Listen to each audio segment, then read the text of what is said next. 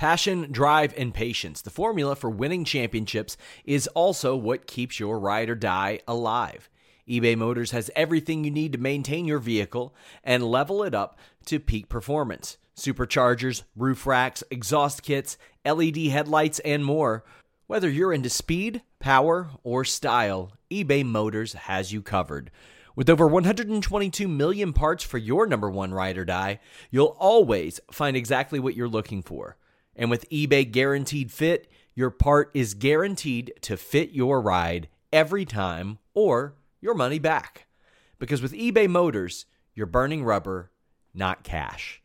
With all the parts you'll need at the prices you want, it's easy to make your car the MVP and bring home huge wins. Keep your ride or die alive at ebaymotors.com. Eligible items only. Exclusions apply. This is the story of the one. As a maintenance engineer, he hears things differently. To the untrained ear, everything on his shop floor might sound fine, but he can hear gears grinding or a belt slipping. So he steps in to fix the problem at hand before it gets out of hand. And he knows Grainger's got the right product he needs to get the job done, which is music to his ears. Call, click Grainger.com, or just stop by. Grainger, for the ones who get it done. What's up, you guys? Sean Ross Sapp here for the Fightful.com podcast for July 27th, brought to you by DraftBeast.com. And on it, I am joined by the one, the only, Showdown Joe. Joe, we missed you on Saturday. I missed you guys, man. It was a hectic week for me, and that weekend was kind of interesting. But, man, when I came back home, and for those that don't know, Sean obviously knows, I was away with the family. But, you know, been involved in mixed martial arts and UFC for so long. My heart was actually at home, wondering what is happening in that octagon, especially in that women's main event. And we all know that, Sean, a fair amount of people watched that event. Yeah, one of the most watched, I think it's the most watched summer UFC show on Fox ever, which I didn't expect, Joe. This was, to people like you and I, at least as it pertained to star power, not the strongest of shows. But apparently people were interested. They didn't have anything else going on. They wanted to watch Holly Holm. Something happened because, and I'll say this, even for our own show, I was blown away with the numbers that it did. I was shocked when I saw that, and it reached like the levels of what our WWE draft show did, and that was one of the most anticipated shows that we've had for the podcast so far. Were you surprised by these numbers? I know I was. Yeah, to be honest, yeah. I mean, take nothing away from all the fighters that were on the card, but is it lightning in a bottle, perhaps? I mean, is Holly Holm now really a legit, mainstream name? I mean, yeah, she defeated Ronda Rousey. She did get some notoriety in terms of popularity and whatnot, and people know, quote unquote, who Holly Holm is. She's the girl that knocked out Ronda Rousey. But to see these numbers, I'm pleasantly surprised, and congrats to the UFC and the folks over at Fox and all the promotion that went around the event. But I wasn't expecting that kind of number, especially, with an opponent like Shevchenko that not many people really know of other than, hardcore fans and those that have been following the sport. But yeah, seeing that number, I was like, whoa, good stuff. Congratulations there. I mean, you and I were talking off air and kind of made the point that this is something that you would expect during football season.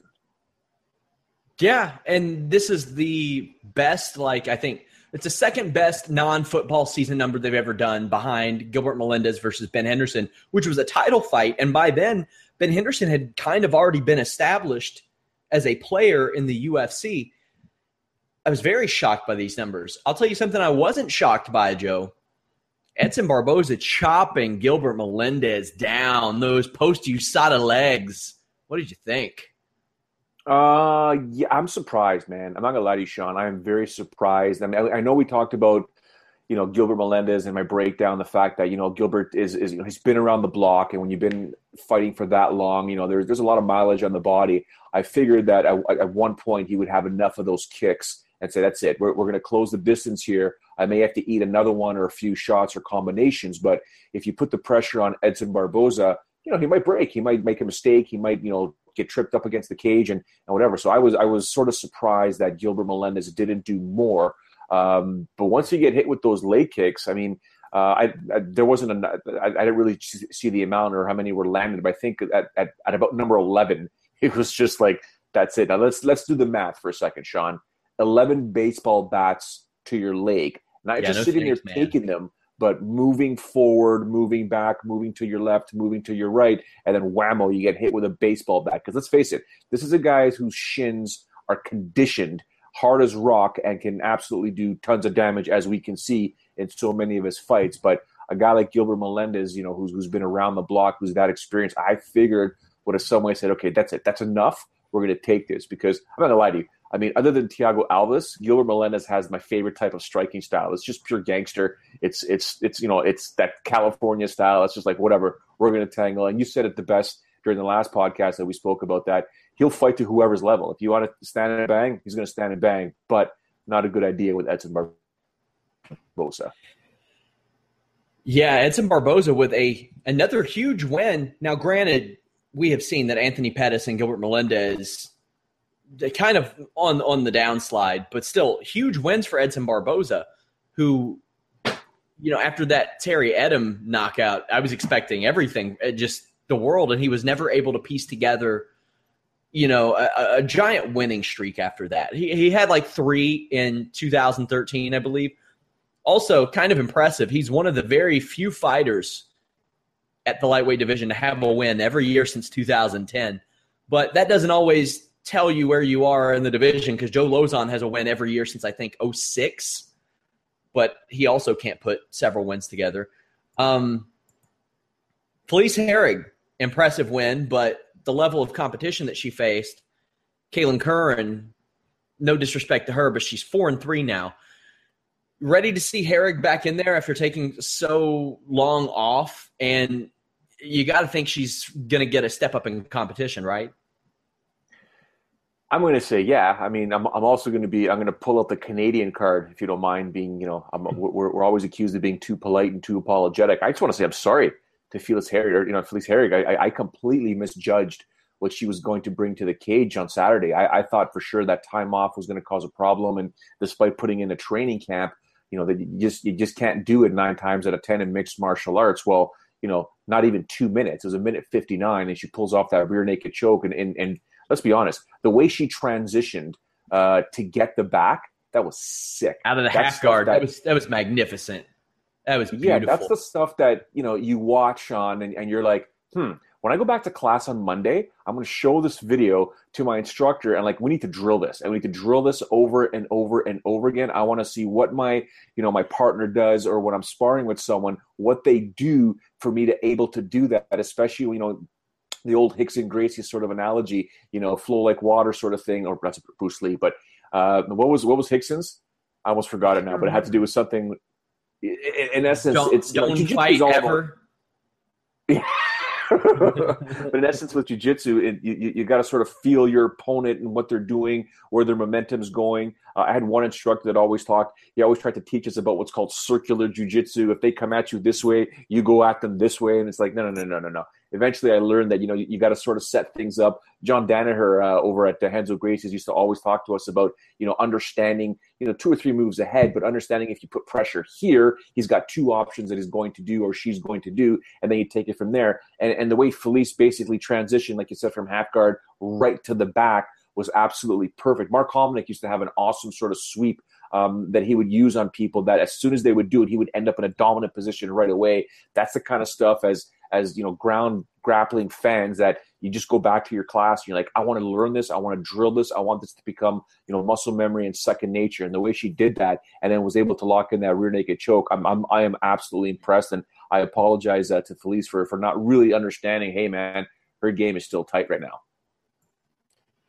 In that same light, I have to apologize to Eddie Wineland. I thought he was done. As I mentioned, I thought he had 1 foot out the door. Admittedly, I think he did have 1 foot out the door as recently as a couple of years ago. He stepped in, defeated Frankie Saenz. I guess you could say that he saw all the signs, right? Absolutely correct. Every podcast. You got to have one every podcast, right? No, but listen, Eddie did good, man. Let's be honest. I mean, it was the way he throws those punches, the way he bases, and the way he launch hacks. You figure after a round and a half, and he's getting up there in age at 135. How much more power is he going to have left? Well, he did it in the third round, Sean. That's pretty impressive if you ask me. I mean, what's it really mean defeating a guy like Frankie in this division right now? It doesn't mean like too much, but it still keeps him there, and he's got another paycheck coming for sure. Eddie Wineland moved up to number 12 in those UFC rankings. Gilbert Melendez popped back in them, but at 14, do you think that's a right place to have Gilbert Melendez? He hasn't won in 3 years. The only person he's beaten in the UFC is Diego Sanchez. He's 1-3 now. To hear that type of those information, rankings, but still. No, it's not just the rankings. It's the fact that Gilbert Melendez 1-3 in the UFC, and the only guy he's defeated was Diego Sanchez in what was really a contract fight, because that was the last fight on his contract. He was on his way to Bellator, almost signed, sealed, and delivered. Exceptional negotiations on his management part to eventually not have him go to Bellator. Basically, use the Bellator card to eventually get Gil onto the Ultimate Fighter, a title shot. And then he loses that title shot. But the fact of the matter is, he's 1-3 in the UFC. I would have never, in my wildest imagination, my wildest dreams, would have ever thought that Gilbert would have been there. I mean, at number 14, oh man, it's tough to say. I mean, do you think he should be higher than Al Iaquinta and Beneil Dariush? I mean, and Will Brooks? I don't. He's been around, but he's 1-3. It's tough to say, but it's almost. I mean, what do you do with Gilbert Melendez right now, right? In my opinion, the ranking should be more of the "what have you done for me lately" thing. And, lend some credence to their past accomplishments. But, we're about to talk about Francis Ngannou. He did not crack the heavyweight top 15. He's 3-0 in the company. He may very well soon, though, because Brock Lesnar and Frank Mir are in those rankings, and they will probably be dropped on, suspensions, technicalities. He, like I said last week, humans are not supposed to look like this guy does. As one of our writers tweeted, he thinks that a USADA agent just slips a note underneath the door to Francis and says, "Nah, you're good. Just please leave me alone. You're good. We're straight here." Yeah, I mean, it's funny as it sounds. I mean, tell me this: when he was fighting Mikhailovich, what was going through your mind when Francis was basically stalking him? It was a stalking. It was a stalking. It really was. That poor man is what I thought. I was watching, and I'm like, I've seen this before.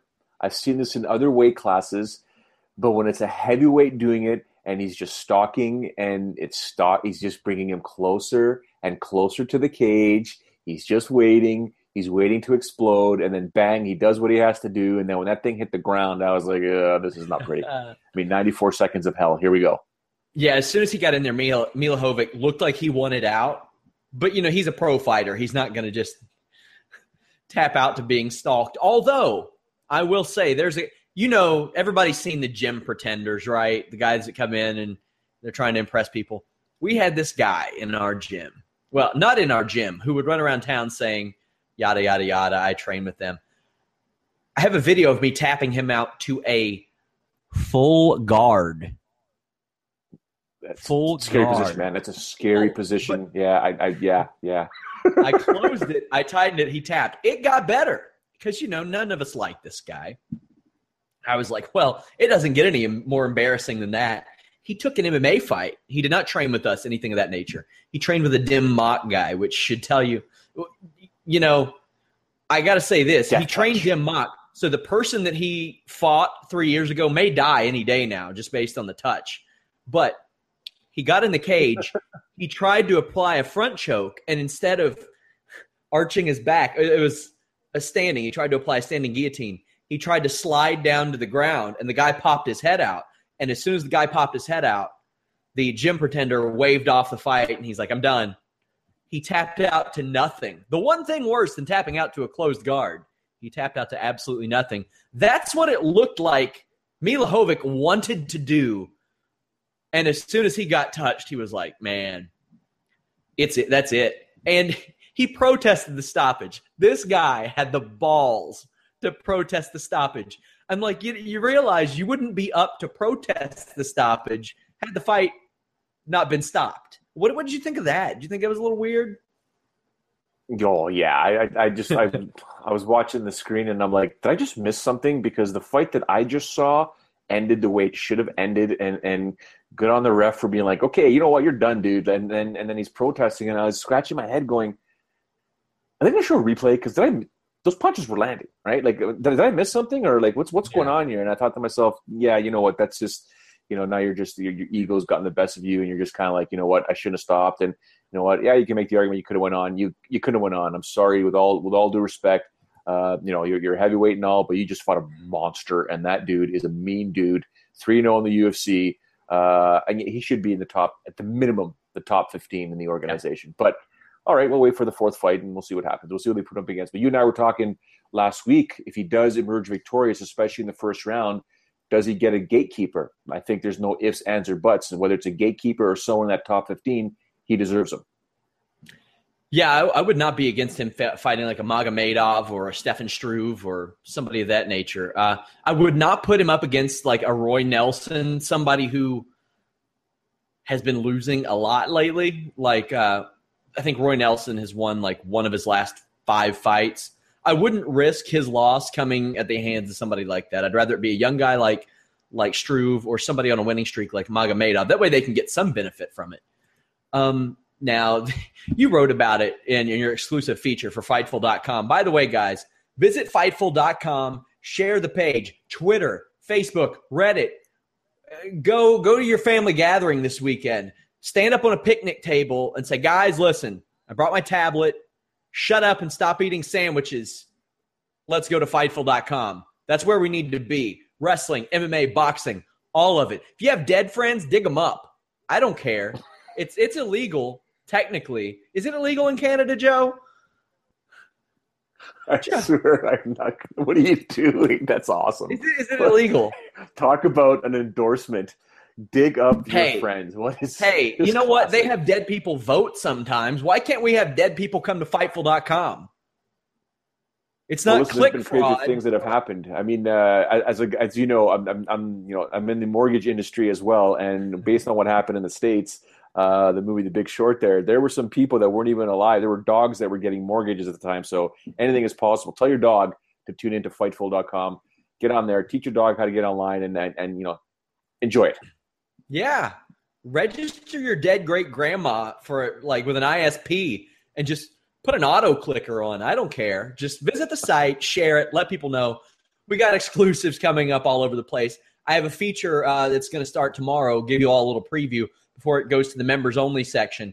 Wikipedia true or false with TNA star EC3. Joe, as you know, Wikipedia, not the most reliable source in the world. And I interview MMA fighters, pro wrestlers. We run down their Wikipedia pages.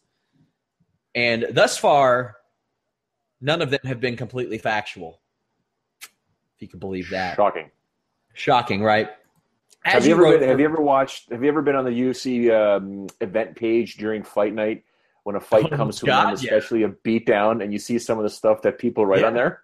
Oh, yeah. I used to keep the best was Dennis Hallman, the night of the Speedo. Yeah. Oh, gosh, it was the greatest. But I used to keep a screenshot folder full of funny Wikipedia things. I should have kept it and done it as a feature for the site, too. Like, there was one time I saw where after a fight, somebody put in their bio that the fighter was a bad tipper at restaurants.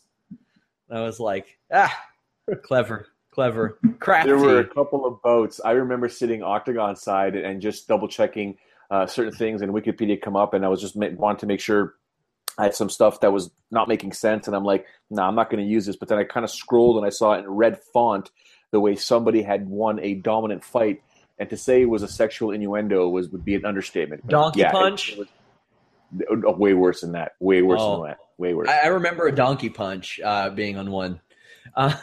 Either way, exclusively for Fightful.com, you wrote about the disarray in the women's 135-pound division. Now, let me pull up these rankings again, but it is a mess. It is a mess. And I don't know if it's a good – I mean, if the ratings are any indication, it's a good thing.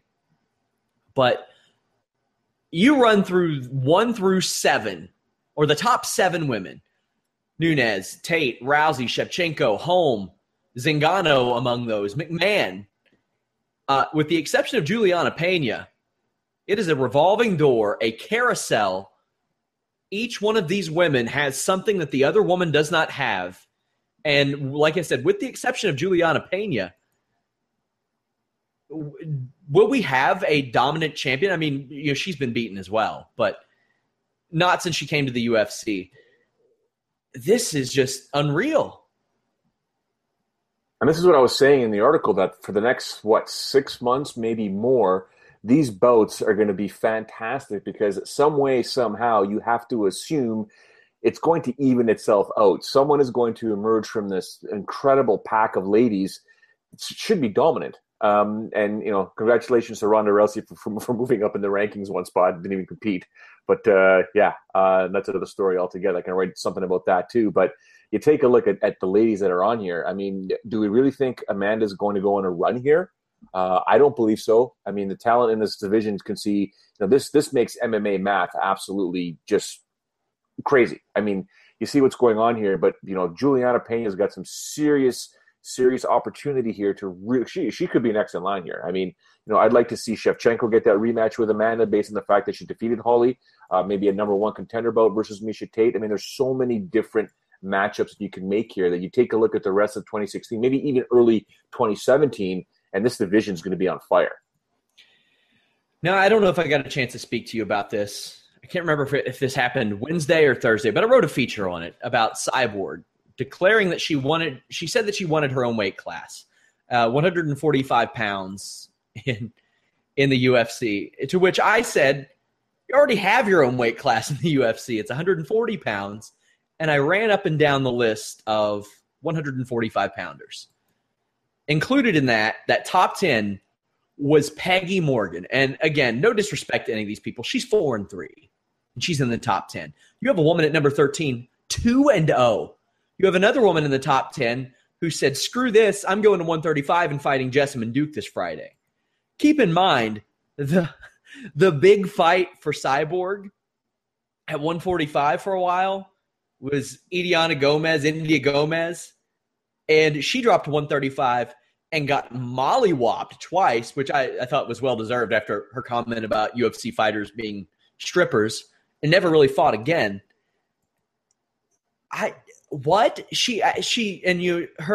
reasoning was that a lot of these women fought at 145 before. Yeah, a lot of these women fought at 145 when they probably should have been fighting at 125. And many of these women should be fighting at 125. What is your take on this? I mean, she's already cost herself millions of dollars. Millions of dollars. She is a special talent and has a special opportunity that they have amended the rules for already. What do you make of her request here? She's not going to get it. Sorry, hate to break it to you. Because what is the point of building Cyborg against, what is the point of building Cyborg as this absolute destroyer at 145 pounds or 140 pounds when the people will actually look at the talent level, the disparity between her and everybody else, and be like, well, there's no real contenders, and it'll always be the same thing. She has to drop to 135. There has to be a catchweight fight. It's going to always be that argument. Now, physically, if she can't make 135 pounds, just this conversation needs to end. I mean, I've seen her before. She's she was probably not on natural enhancements, if you know what I'm saying. She was pretty big. She was big. Sure. I've seen her in person. She's muscular to say the least. Maybe she cannot make 135 pounds legit. We've seen her make 140. And you and I might, not you and I, but most people would be like, even. Yeah, what is an extra 4 pounds? 4 pounds is a lot. It is. If the physical stature of a human being to get to a certain weight is to a point of suffering, it's just not going to happen. I'd love to see her make 135 because at the very end of my article, if you haven't read it, I kind of hint to that. You think this is a mess right now, add Cyborg into this 135-pound division, and you really see a mess as to what's going to happen. Now, if she can't make the weight, Sean, this is a moot point. It's just there's no point in even discussing it. But when you, like you said, 139, she's made 140. Can there be some way where she can figure out nutrition-wise or something to say, you know what, how can I get to 135? Because the amount of money that she could have made up until this point, and this is something that we talk about, I've been talking about for ages. I've had this conversation with every single athlete I've ever come across, especially on Canadian soil, especially guys like Rory McDonald and these young guys that were coming up on the day. Your career, if you look at the day you were born and the day that you die, let's say you hope to live 90, 100 years old, your mixed martial arts career is this big. That's a window of an opportunity to make as much money as you can possibly make and get some notoriety and get some, what's called the Conor McGregor factor, the Chael Sonnen factor, and get as much money as you can possibly get, because before you know it, even George St. Pierre said, I'm done. That's it. I've maximized the amount of money. I'm not taking any more punishment. Cyborg one day, knock on wood, hopefully doesn't, but one day it might wake up and be like, I only did this when I was in my late 20s or my early 30s. I would have been a multimillionaire. Here's my problem with the situation, and I'm going to republish soon a feature that I did somewhere where it was a timeline of the weight issues between Rousey and Cyborg. Ronda Rousey signed for this fight in 2013. Cyborg was supposed to be in Liz Carmouche's spot. She asked for her release, not over weight, but over money. This has been widely reported. So Ronda Rousey, and at that point, I worry about what could have happened. I mean, Cyborg could have just mopped the floor with her at that point. A year later, she committed to making that weight. She went on Inside MMA and said, I'm making the weight. I'm ready.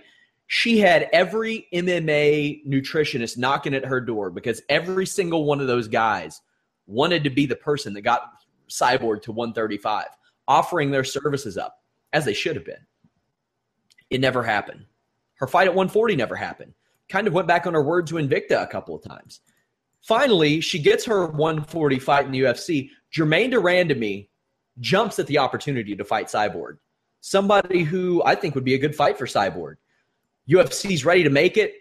Cyborg's like, nah, not interested in that. Sorry. She had the opportunity, and now, she wants this. She wants her own division.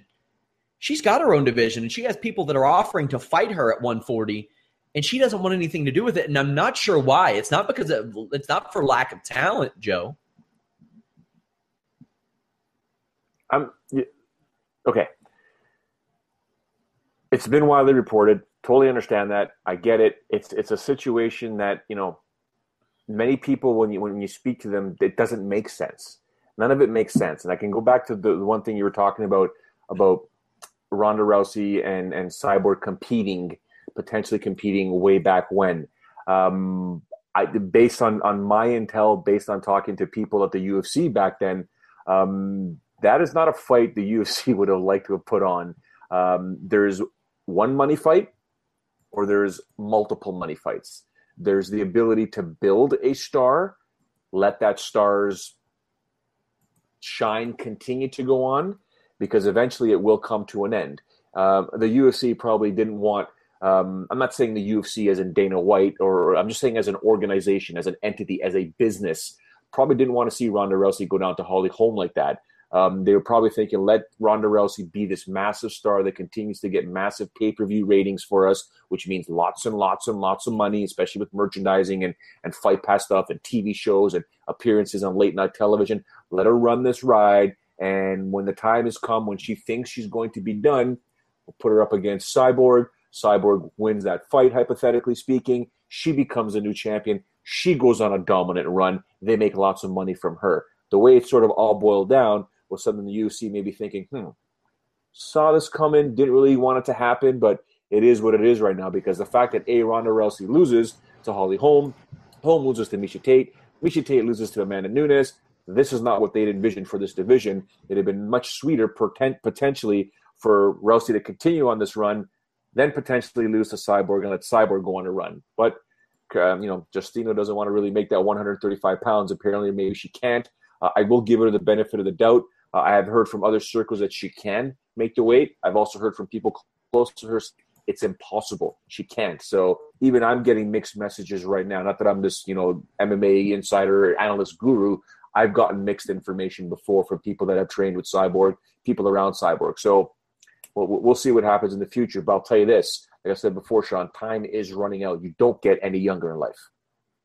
I'm cool with her fighting at 140. I think she is special enough to compete at that weight and the UFC to justify it. I think she attracts enough people for them to justify that. And if there are women that are willing to do that, even a person who, again, should be fighting at 125 and is barely 500 like Leslie Smith, let him do it. Let him do it. But 145, can't get this guy behind that. Now, Shane Carwin says he's coming back.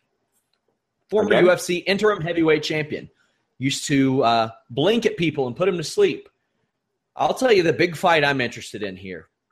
Shane Carwin versus USADA. Interesting. I wonder who wins that one. Man. You know what? If he can come back and he can pass those drug tests, cool, man. There are other 40-plus guys in the UFC heavyweight division. And given how crazy that division is, I don't doubt that he could beat one or two of them. But what did you make of him? I mean, he threw his hat in the ring as it pertained to Brock Lesnar. But what do you think? Is it going to happen? And if so, does it do anything for you?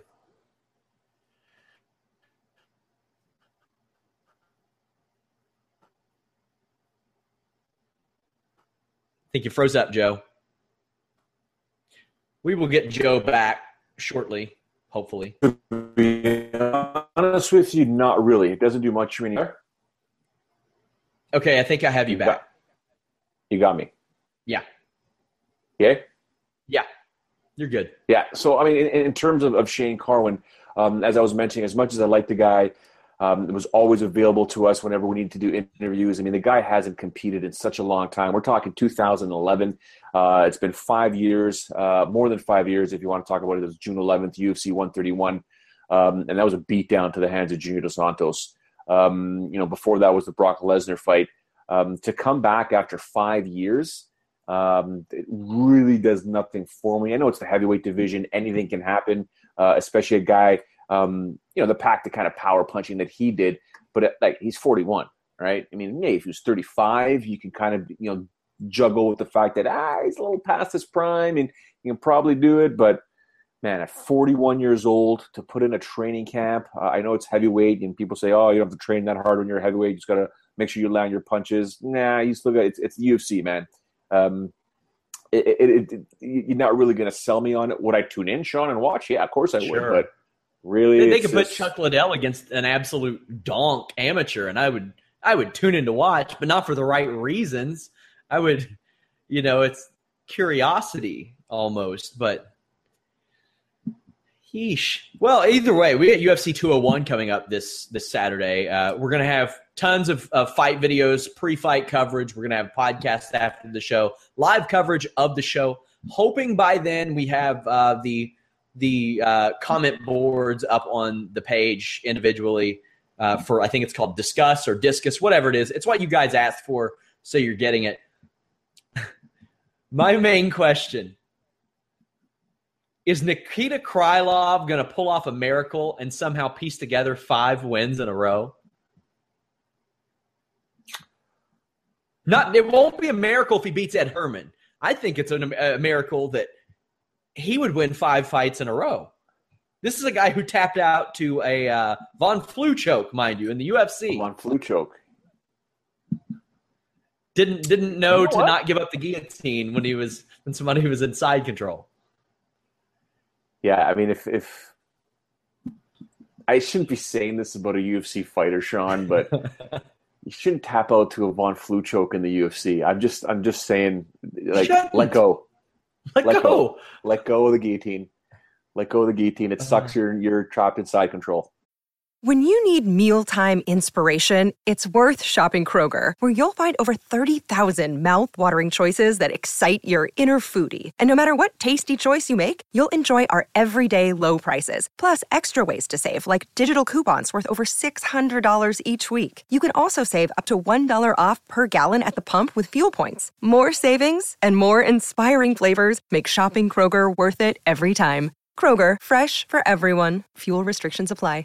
Save big on your Memorial Day barbecue, all in the Kroger app. Get 3-pound rolls of juicy 80% lean ground beef for $3.49 a pound with a digital coupon. Then get select varieties of flavorful Powerade, Body Armor Super Drink, or Arizona tea for 77 cents each, all with your card. Shop these deals at your local Kroger today, or tap the screen now to download the Kroger app to save big today. Kroger, fresh for everyone. Prices and product availability subject to change. Restrictions apply. See site for details.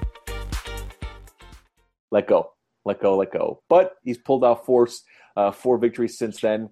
Finishes. None of them have gone. Yeah, they're all finishes, right? And you know what? I think I'm going to go on a limb here, Sean. I think he's actually going to do it. I think he's going to pull off this victory. As crazy as it sounds, I mean, this is a guy that's fought at heavyweight, right? Like, yeah. I mean, this is ridiculous. Yeah, I think he's actually going to pull it off. Anything can happen. Crazier things have happened in mixed martial arts, but yeah, I sincerely think he's actually going to do it. 185, or sorry, it's 205. Yeah, that Herman. This guy knocked out. This guy knocked out Walt Harris in 25 seconds. Can you imagine? Yeah, I know. I mean, for some reason, my brain was thinking middleweight with the whole Ed Herman thing. But yeah, I think Krylov's going to do it, man. I really, really think he's going to do it. I mean, he's just a funny cat as is. But the Al Capone picture. Yeah, man. Like that. I think he's just a cool cat. But he's 24 years old right now. I mean, that's and Ed's 35. Right? So there's a massive youth factor right there. And usually when you have the youth factor, Sean, you got the speed factor, and speed kills. So can he get that 5th straight win in a row? Yeah, Joe, I think so. There were people when John Jones pulled out that tweeted me and said Nikita Krylov is the closest ranked fight to this, and they wanted, oh my God. Could you have imagined Daniel Cormier versus Nikita Krylov? Epic pay-per-view numbers right there, bud. Epic. I have a tear in my eye thinking about this. Oh, that could have been so hilariously horrible. And my friend Corey Cropper, a friend of mine, helped me get into MMA. Sarcastically, is a fan of Nikita Krylov.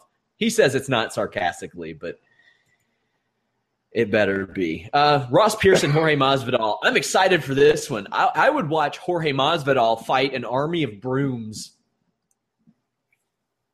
He's a bad dude. He's always going to be a bad dude. Unfortunately, he's a degenerate. He's an absolute degenerate gambler. I don't know if you've ever seen some of the Genghis Khan videos. I mean, the guy will bet on anything. He did a Q&A on Twitter today, and he said, let's not ask any questions. They'll have the IRS showing up at my house. Such an absolute mess. I love that guy so much. He's just crazy. But yeah, this would be a solid scrap here, man, because Masvidal is like the I guess the Florida version of the Stockton, the Diaz brothers. I mean, the guy's crazy. He's just nuts, and he'll fight anyone. And I really wish when he was technically in his prime, he was in the UFC.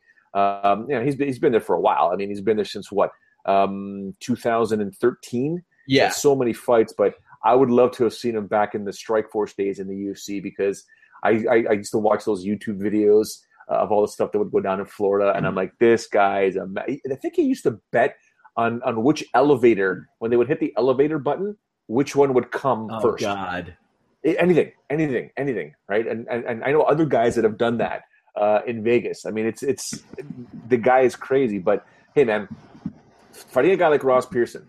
This is no joke. I know Ross has taken this on relatively short notice. It is short notice. But, yeah, I think it's going to be a good scrap. I'm going to give, obviously, the edge right now to Masvidal. But, yeah, like you said, I'd love watching this guy fight. He's fantastic. He's won one of his last 4 fights, but that's very deceptive. His 3 losses are by split decision. I should say, he should just up his chances. And instead of just gambling on things, he should play games of skill like at draftbeast.com. which will soon be the leader in fantasy sports, my friends. DraftBeast.com. I can't wait till football season so I can just murk some of you jabronis on DraftBeast.com. It's not even going to be fair, you guys.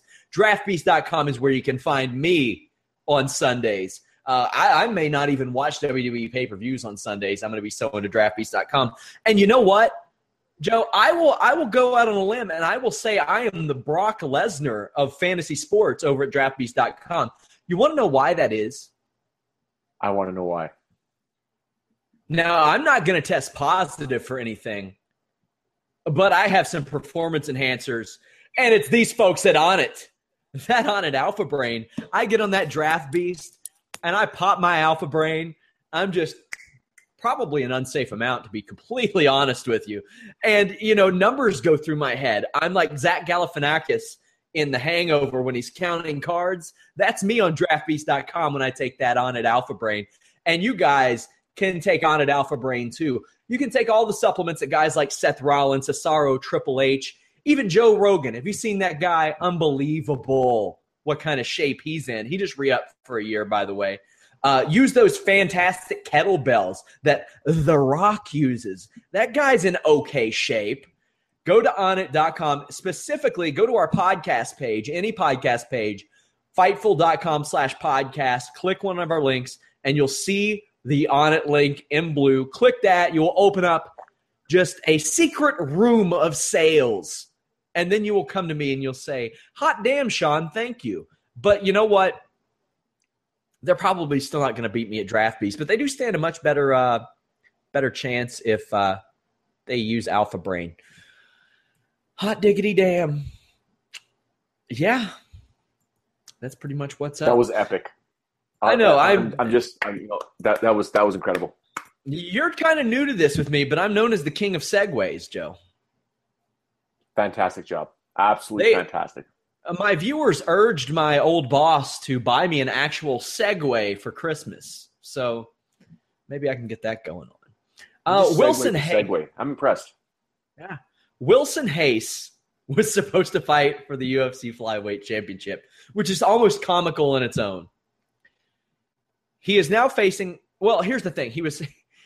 Then he got replaced, or Demetrius Johnson did, by Sean Santella. Just like literally they made that fight hours before Luis Smoka offered to step in. Well, they pulled Sean Santella, and I thought for sure the UFC was like, okay, we're just going to backtrack this a little bit and put Smoka in here if he wants it. Because you could arguably put that on the main card, arguably. Not to be Hector Sandoval in there. Now, the thing is, Wilson Hayes is not getting a title shot this year. Demetrius Johnson is going to fight the winner of The Ultimate Fighter 24. So, what are you expecting out of Hayes? Obviously, catastrophic if he, for some reason, loses. If this guy comes in here with a Lando Venata mindset and in that type of mode. If you do the math, okay, we're in July right now. Okay. This fight here, when Wilson competes against Hector, the title fight isn't going to happen until when? December? Yeah. Okay. So the earliest that Wilson potentially will get a title shot is March of 2017. He basically has to go another 9 months undefeated in this division. I think his title shot is all but gone. Done. Never to come back again. Unless he goes on an incredible run where he's finishing guys first round, destroying them, and there's no other talent that the UFC thinks can ever deserve to get a title shot versus Money Mouse Johnson. I think this is the worst possible situation ever for Wilson to go through. Oh, as if it couldn't get worse. You got Justin Scoggins facing a returning Ian McCall on that main card. Ian McCall, really the only guy in the flyweight division to for one, to not lose. He lost a fight to Demetrius Johnson, but also went to a majority draw. I thought Demetrius Johnson won that fight as well. Hasn't been so hot. He's faced a ton of injuries, and he has flat out said if his hand or his body gives out again, he's done. So, I think he's looking to make some money, and if he gets a title shot eventually, sure, good. He's happy. But Justin Scoggins is a young, hungry guy who won his first 2 UFC fights, dropped a couple more after they took him out of the frying pan into the fire. He went from Will Campazano to like Dustin Ortiz and John Moraga, and now he's back up there. He beat Sampo and Ray Borg. Ray Borg, who I like to imagine is the miniature version of Cyborg, by the way, just a pocket version. But this is a very, very interesting fight to me. I am so looking forward to McCall Scoggins. So many question marks. Can Scoggins get it done against a guy of this level in which he's had trouble with before? How's Ian McCall going to look after all this time off with, as I mentioned about Eddie Wineland, has said, I'm not afraid to leave this sport. I'm made of questions right now, Joe. Just throw out and answer some of them. Scoggins wins a fight. That'd be big.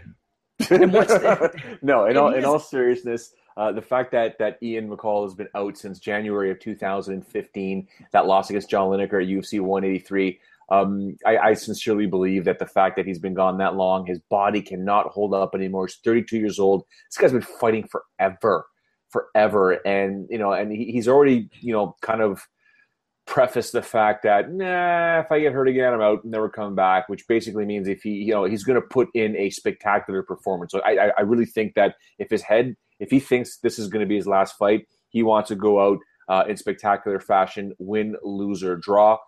Which means Scoggins just has to be technically careful a little bit and pick and choose his shots, and he shouldn't be able to, he should be able to emerge victorious here. Again, youth factor, speed factor. It is flyweight. These guys are always fast, no matter what. I just think it's going to be a passing of the torch fight, and it could probably be the last time we see Ian McCall, unless he wins this fight very, very quickly and does not take any damage whatsoever, not including the damage he's probably already incurred training for this fight, because everybody shows up to their fight. And I shouldn't say everybody. The vast majority of fighters show up to their bouts somewhat injured. Sure. Very excited for that fight. Also, speaking of Scoggins and having trouble at the top of the division, we have a bantamweight fight in which features two fighters that kind of have trouble with other guys at the top of the division. Eric Perez, Francisco Rivera. If Rivera loses, that could be it for him in the UFC. He's 34 years old. If he lost, he would be 1-5 in his last 6.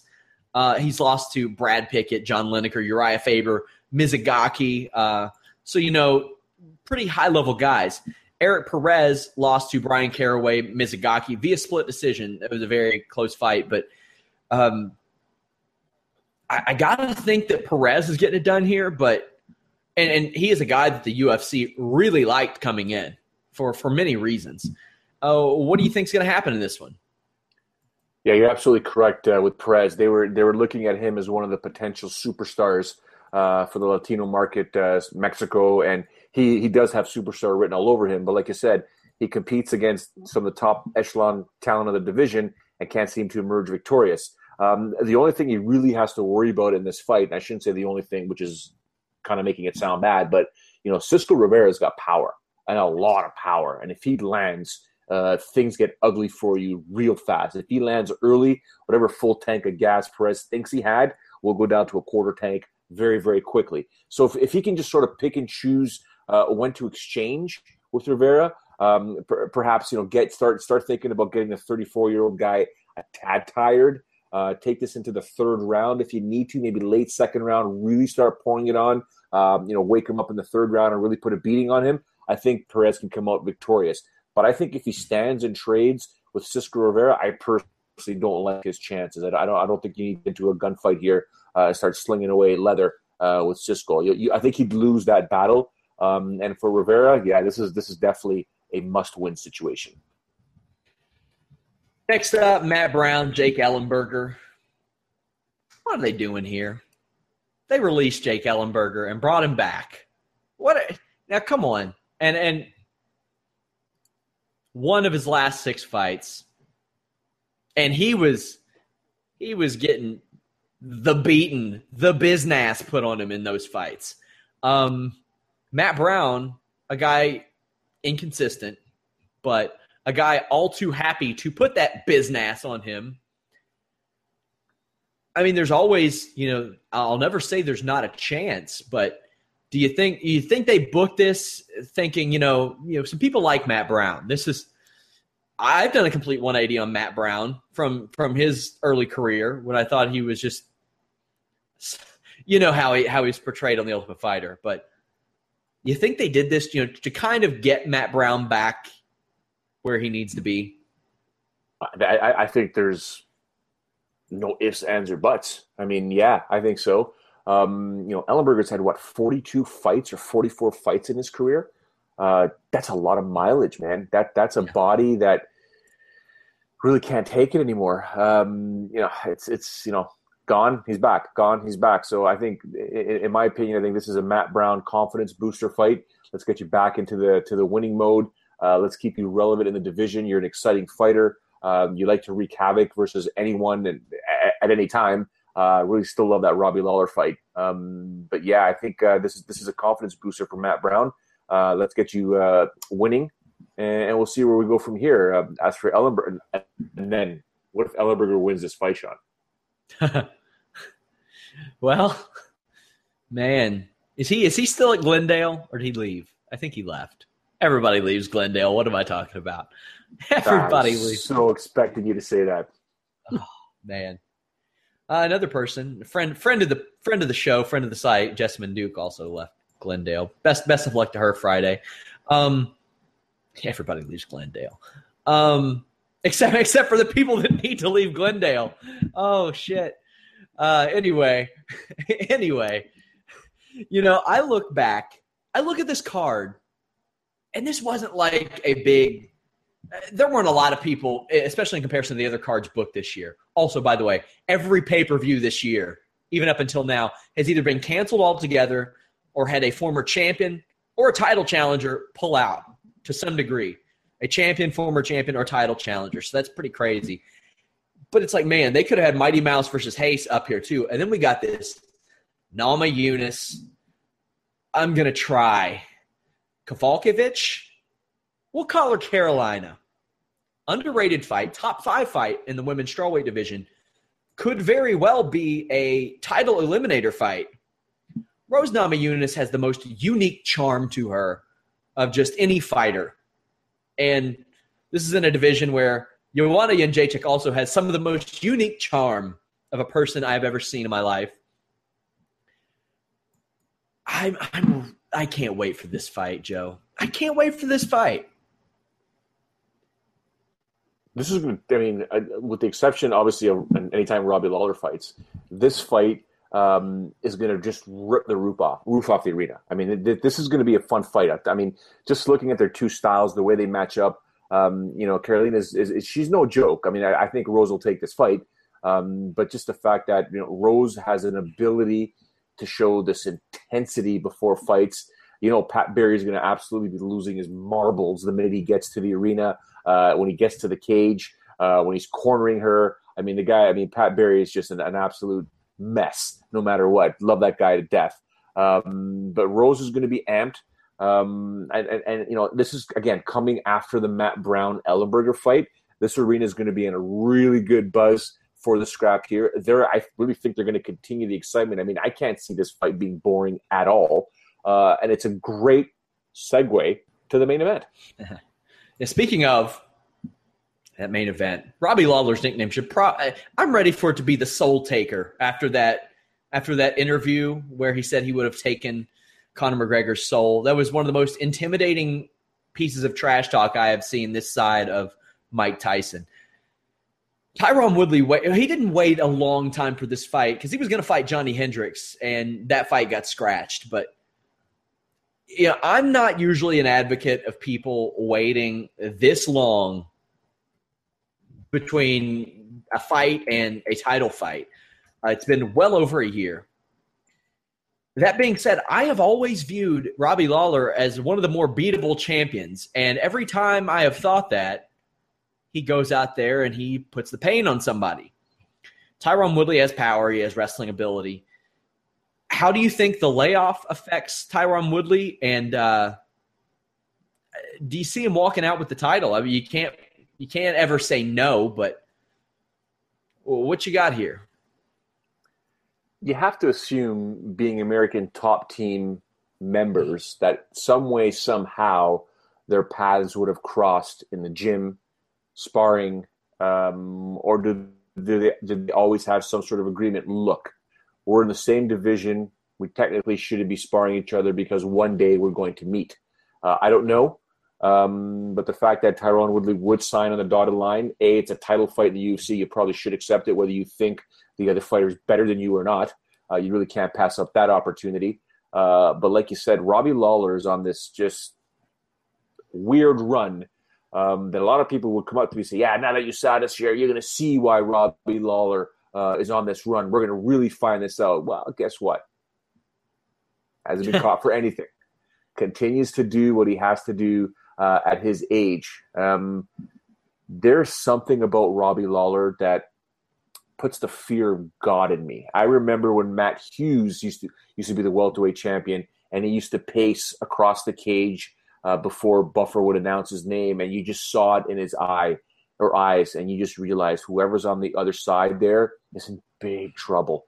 This is what Robbie Lawler does to people, and you know, who would have thought that, you know, again, Canadian bias coming in here, that Rory McDonald wouldn't be able to beat Robbie Lawler. Well, yeah, that was just something else. You know, like, it's just, this guy here takes people's souls.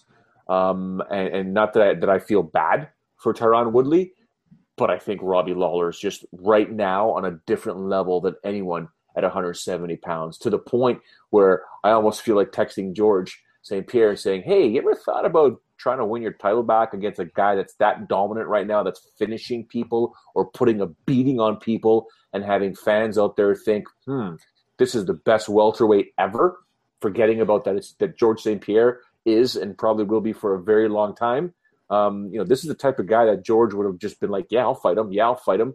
It doesn't seem like George, I'm not saying George doesn't want to fight him, but you'd like to fight Michael Bisping. I mean, if you had your pick, Sean, who would you rather fight, Bisping or Lawler? Oh, without a doubt, I'd rather fight Bisping. And not have to cut an extra 15 pounds. Sure. Absolutely. And yeah, man. And this is a guy in Lawler who was beaten by Lorenz Larkin, a barely top 15, 170, or I think is he at 170 now? Lorenz Larkin? I believe I can't remember. Yeah. But he completely turned his career around when he's in the UFC. You mentioned how that look. I do some commentary for Absolute Action MMA, and it's so funny because there's a lot of amateurs there. And what Robbie Lawler does to people, and I've noticed this in the stare downs when they're getting their names announced, it's a look in people's eyes of just, I'm getting into this, that I see out of amateurs sometimes when they're in their first fight and they're like, they got Rick Toms calling their name and he's looking them straight in the eye and they're like, this shit's about to happen. This is about to go down. This is, you know, I've prepared for it. I've thought about it. This is the thing. And it's a different kind of look that I see when they're standing across the cage from Robbie Lawler. Carlos Condit, Rory McDonald, Johnny Hendricks. We talked about Matt Brown and Jake Ellenberger, but even before that, Rory McDonald again. It's this guy. It's the career metamorphosis has just been insane. Unlike anything I've seen, really. It's pretty odd. Absolutely. I just want to preface one thing, because you're absolutely correct. If you look at that record and look at the guys that he's competed, and I want to take nothing away from Michael Bisping. He is the middleweight champion of the world as we speak. What I was referring to with the Michael Bisping, I know a lot of Bisping guys really like Bisping out there. If you're looking at these two fighters, Michael Bisping and Robbie Lawler, who would you be more afraid to fight? You got to make the argument that it's Robbie Lawler based on what he does to other human beings in his weight class. Sure, I completely agree. And Michael Bisping is admittedly at the end of his career. He admitted as such. Joe, anything else you're expecting out of UFC 201? We will be here Saturday night, of course, and we have full coverage on the site. Make sure you come and check that out on Twitter. We're going to be posting, the weigh-in videos, embedded videos, all that good stuff. Joe, what else are you looking for out of this show? I mean, I think we talked about, at a high level, the bouts that are really, really important in this fight. I think I'd like to see your reaction, my reaction, and actually hear from the fans after the main event goes down. And if Robbie Lawler continues to be on this absolute, terrifying tear, this ruthless, no pun intended, this ruthless human being that just is not even a zombie, is just like you said, a soul taker. And, once we go live after the show, to really get a pulse out there, a temperature check of like, holy smokes, this guy's a bad, bad man. Or are we going to be talking about, we're idiots. Tyron Woodley should have won. We already knew Tyron Woodley was going to win. Can't wait. UFC 201. Please join us after the show, guys. I'm going to talk a little wrestling. Joe, I'm kicking you off. Tell the people goodbye. Thank you very much, everyone, for tuning in there. Sean, best of luck for the rest of the evening. Thank you, Joe. Of course, Joe will have a preview of UFC 201 up on Fightful.com later this week. He talked about the disarray in the women's bantamweight division. I am going to talk about some of the wrestling news this week, mainly these signings. Shelton Benjamin, happy, cool, 41 years old, don't care. I love that signing. He's going to be a mid-card guy, maybe an upper mid-card guy. I don't know, but he's a guy who can get it done in the ring, is familiar, has big wins in the past, has proven that at the top levels he can go in the ring. So I am absolutely happy with that.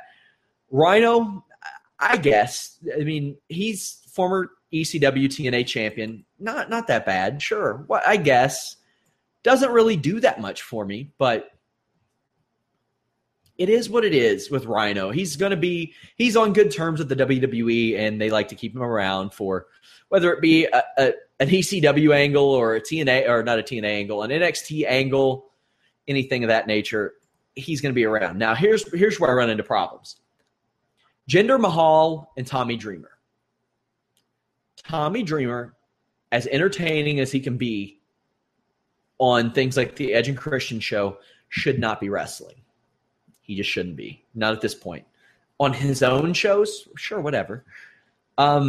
He apparently has been contacted. Kurt Hawkins, I mean, maybe they can do something fun with him, Zack Ryder, and Mojo Rawley. Maybe, I guess. I'm okay with that. Sure. They need people to fill out that roster. Jinder Mahal, what? At no point was this guy over. He didn't show that he could deliver in the ring. I would be much happier with a guy like Chris Masters, who can get it done in the ring, has been over at least at one point, even though not to a major degree, and is still in shape and relatively young. Also, a little nugget of exclusive info. I'll probably report this like next week or something, but I'll tell you all here. Chris Masters was in the run for that Cirque du Soleil role that Mason Ryan ended up getting. Mason Ryan told me that yesterday. Or maybe it was today. Hell, I can't remember. Anyway, Mason Ryan beat out Vance Archer, Lance Hoyt, and Chris Masters for that Cirque du Soleil deal. Probably drop that next week. Why not? Anyway, other names that have been apparently contacted. MVP Melina Carlito. Thumbs up to all three of those. Melina was never like the greatest worker, but she's an okay character. I'm cool with that. She's fine. Sure. MVP, I would love him and Shelton Benjamin in like an angry old man tag team. Imagine that against American Alpha. That'd be cool. I would love like Ziggler to lead a little heel stable of Ziggler, MVP, and Shelton Benjamin, where Ziggler's the singles guy, MVP and Shelton are the tag guys, or whatever. I would love that as three guys that were kind of overlooked. I loved MVP's feud with Matt Hardy, one of my all-time favorites. Carlito, I like that too. If you all see, go to our YouTube page. By the way, subscribe, guys. Subscribe to our YouTube page. Go to Fightful.com, get registered. Soon, all of our exclusive info will be members only. It is absolutely free to sign up. Free, no credit card, anything like that. You'll have access to our forums that launch soon, as well as our Wikipedia True or False, Showdown Joe and Vince Russo's columns. We might put some of the podcasts on there too, or do exclusive podcasts.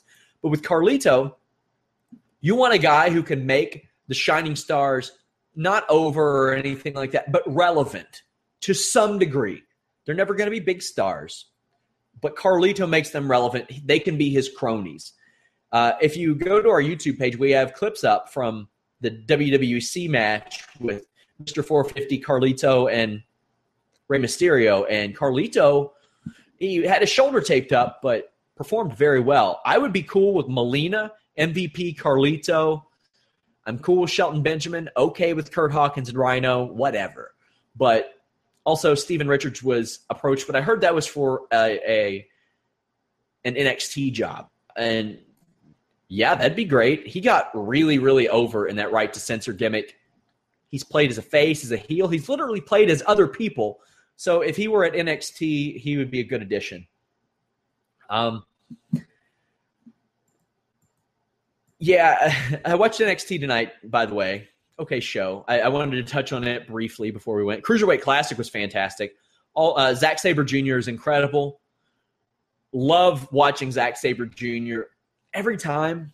And I had somebody on Twitter that just sent me the question, Sean,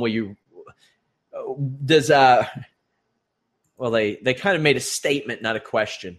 Zack Sabre Jr. motivates me. Zack Sabre Jr. should motivate you. If you're an indie wrestler, the things that guy can do are great. Kota Ibushi on NXT, love that. Don't know what in the hell they're doing with Blake and Murphy. Hopefully that they are so bad as singles that they are forced to tag again because they need each other. They really do.